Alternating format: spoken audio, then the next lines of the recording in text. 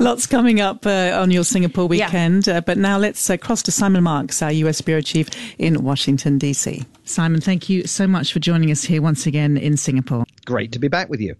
Just let's start off with Russia allowing gas to keep flowing into Europe despite that deadline for buyers to pay in rubles or be cut off.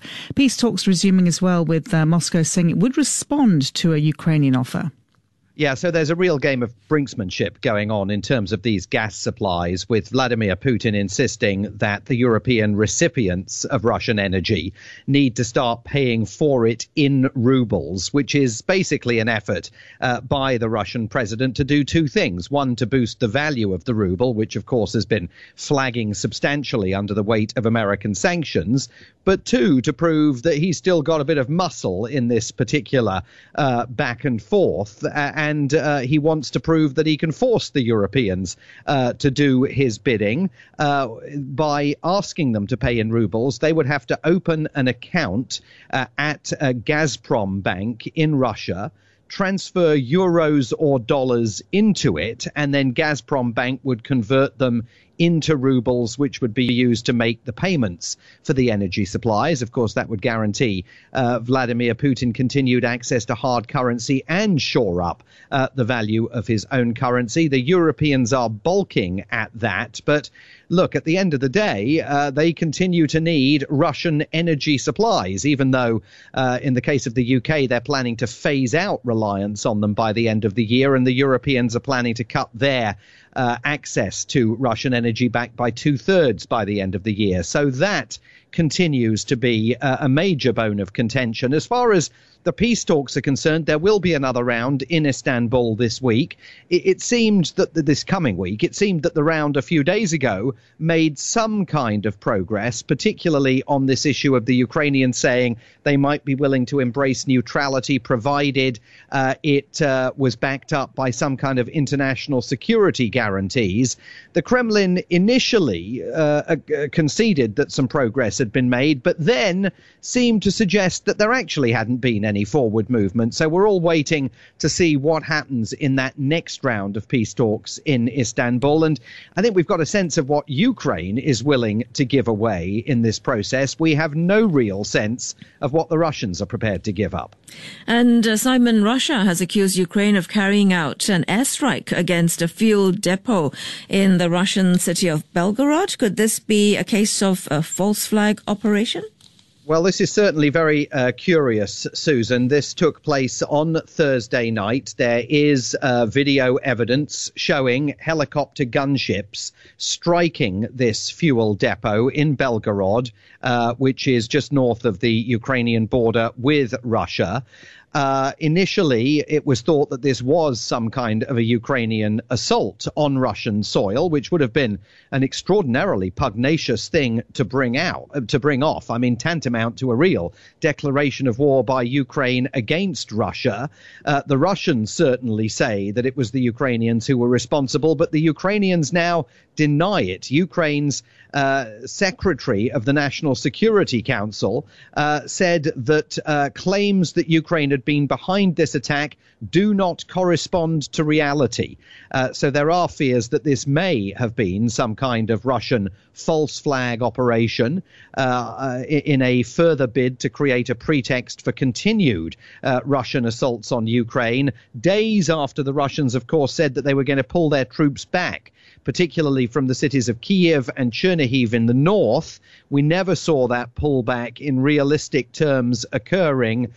Whether this was some kind of pretext for the Russians to maintain that assault, or whether the Ukrainians were actually behind it, is still very unclear. There's been no independent confirmation one way or the other. Simon, Sergei Lavrov hailing New Delhi as a friend that was not taking a one-sided view on the Ukraine war, and Russia will increase its use of non-Western currencies for trade with countries such as India. Yeah, I mean, this is further evidence that countries all over around the world are having to pick sides and make decisions.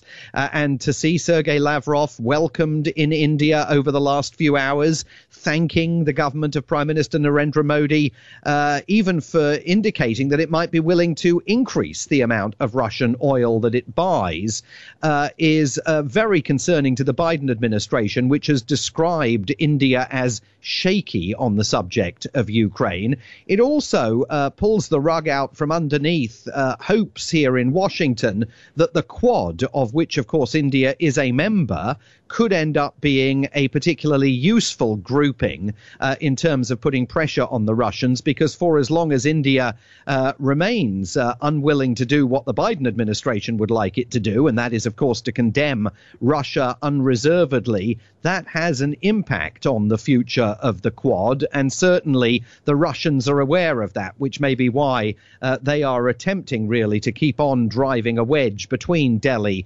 and Washington in this regard. But it also shows once again that from America's perspective, this is a moment when nations around the world have to make their choice. And it was, of course, notable that this was the week when your own Prime Minister Lee, was welcomed to the White House, having made a choice and having condemned Russia's invasion of Ukraine. So these are complicated relationships that are playing out in a variety of different ways. And Ukraine is asking the EU, the British, the Japanese and the US central banks to ban rouble transactions, Simon. Yeah, well, I mean, this is the flip side of where we started, isn't it? With the Russians trying to force countries to pay for gas in rubles. Ukraine wants the European Union and those other governments to ban ruble transactions, not least because it would further weaken Russia's currency, which did, during the course of this week, bounce back in terms of values to pre-war levels, which is an indication that while there is a very tough sanctions regime in place, there is still more to be done. And indeed, we think the European Union will be doing more over the course of the next week in terms of sanctions. I mean, banning ruble transactions completely would be not just punishing Russia's government, but of course, really damaging Russia's citizens. And it may well be, at the moment, a step too far for those foreign governments to entertain. Simon, good news for President Biden with the economy. US hiring spree continued last month. Employers adding 431,000 jobs, indicating another sign of the economy's resilience.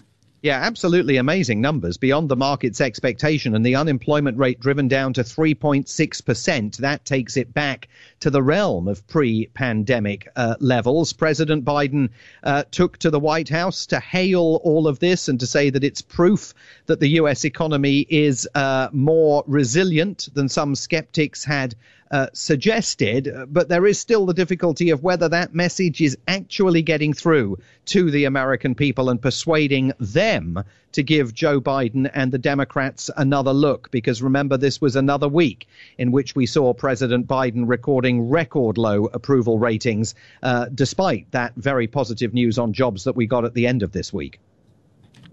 OK, Simon, thank you so much for joining us here in Singapore and keeping us updated. And you have a great week. Thanks a lot. Talk to you soon.